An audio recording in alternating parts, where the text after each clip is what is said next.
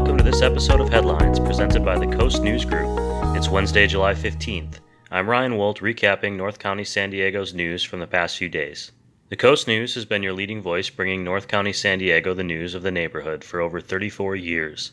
We're continuing to passionately cover the stories of our community. You can support our efforts to provide high-quality, independent local journalism by going to thecoastnews.com and clicking on the donate button on the upper right. We appreciate your support. At the time of this recording, San Diego County has reported 436 COVID-19 related deaths and a total of 20,887 cases with 450,452 tests reported. The positivity rate, which is much more important than total case rate, has also increased again to 6.2% over the past 14 days. Over the past 7 days, the positivity rate has been hovering around 7%. Wearing a mask in public and practicing social distancing is widely recognized as one way individuals can help prevent the spread of the coronavirus. Despite the closure of many indoor businesses, including restaurants, bars, movie theaters, and museums last week, San Diego County officials are not ordering the closure of the San Diego Zoo and the San Diego Zoo Safari Park, saying that the order applies to indoor zoos, not outdoor ones. Indoor businesses have not been so lucky. Citing rising rates of people testing positive for coronavirus and jumps in hospitalizations, Governor Gavin Newsom ordered the closure of indoor operations at gyms, hair salons, houses of worship, personal care services like nail salons, malls, and non-critical office settings. The order affects all 30 counties on the state's pandemic monitoring list, including San Diego County, Los Angeles, Orange, and Riverside counties. The California Coastal Commission unanimously approved modifications to the Del Mar Bluffs Stabilization Project, which will allow Sandag to continue working through Stage 4 of the project without delay. Modifications include an increase of 3 feet to the height of an existing retaining wall, installation of additional support columns along the upper bluffs, and added repairs to a small upper bluff failure near 7th Street. Phase 4 stabilization efforts will cost approximately $5.8 million and are funded through a combination of federal, state, and local sources.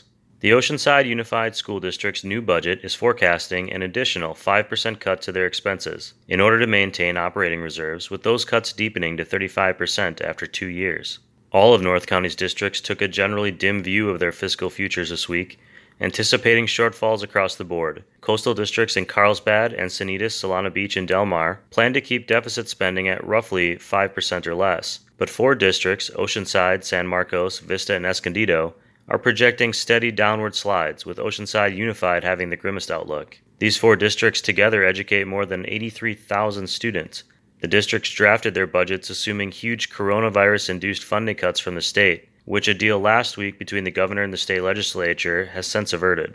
As local restaurants and businesses struggle to make ends meet after 5 months of mandatory health restrictions due to COVID-19, the city of Encinitas has implemented its Shared Streets pilot program. Between D and E Street on the Coast Highway 101, the Shared Streets pilot program restricts traffic to 2 lanes, allows for businesses and restaurants to set up curbside dining and shopping without removing any public parking spaces. The Del Mar racetrack began its 81st summer last weekend with no fans in the stands for the very first time due to the coronavirus pandemic. This summer, races will be held Fridays through Sundays for all but the final week of the season, when racing will be held through Monday, concluding as is tradition on Labor Day.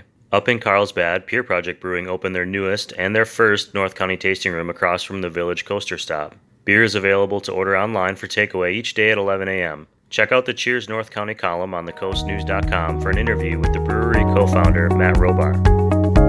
Those are the key headlines from the Coast News so far this week. Thanks to great Coast News reporters whose stories were recapped here today, including Catherine Allen, Dan Brendel, and Tigus Lane. You can find all the stories of North County on thecoastnews.com or pick up a copy of the Coast newspaper. You can find them all over North County. And if you're looking for more podcast content, please check out the newest episodes of the Cheers North County podcast and the North County Beat presented by the Coast News. They can be found anywhere you listen to great podcasts. Be sure to review and subscribe. This episode of Headlines was produced and recorded by me, Ryan Wolt. Jordan Ingraham is the editor-in-chief. The Coast News associate publisher is Chris Kidd, and our publisher is Jim Kidd. Thanks for listening, everyone. Be sure to check back every Wednesday for your local news headlines.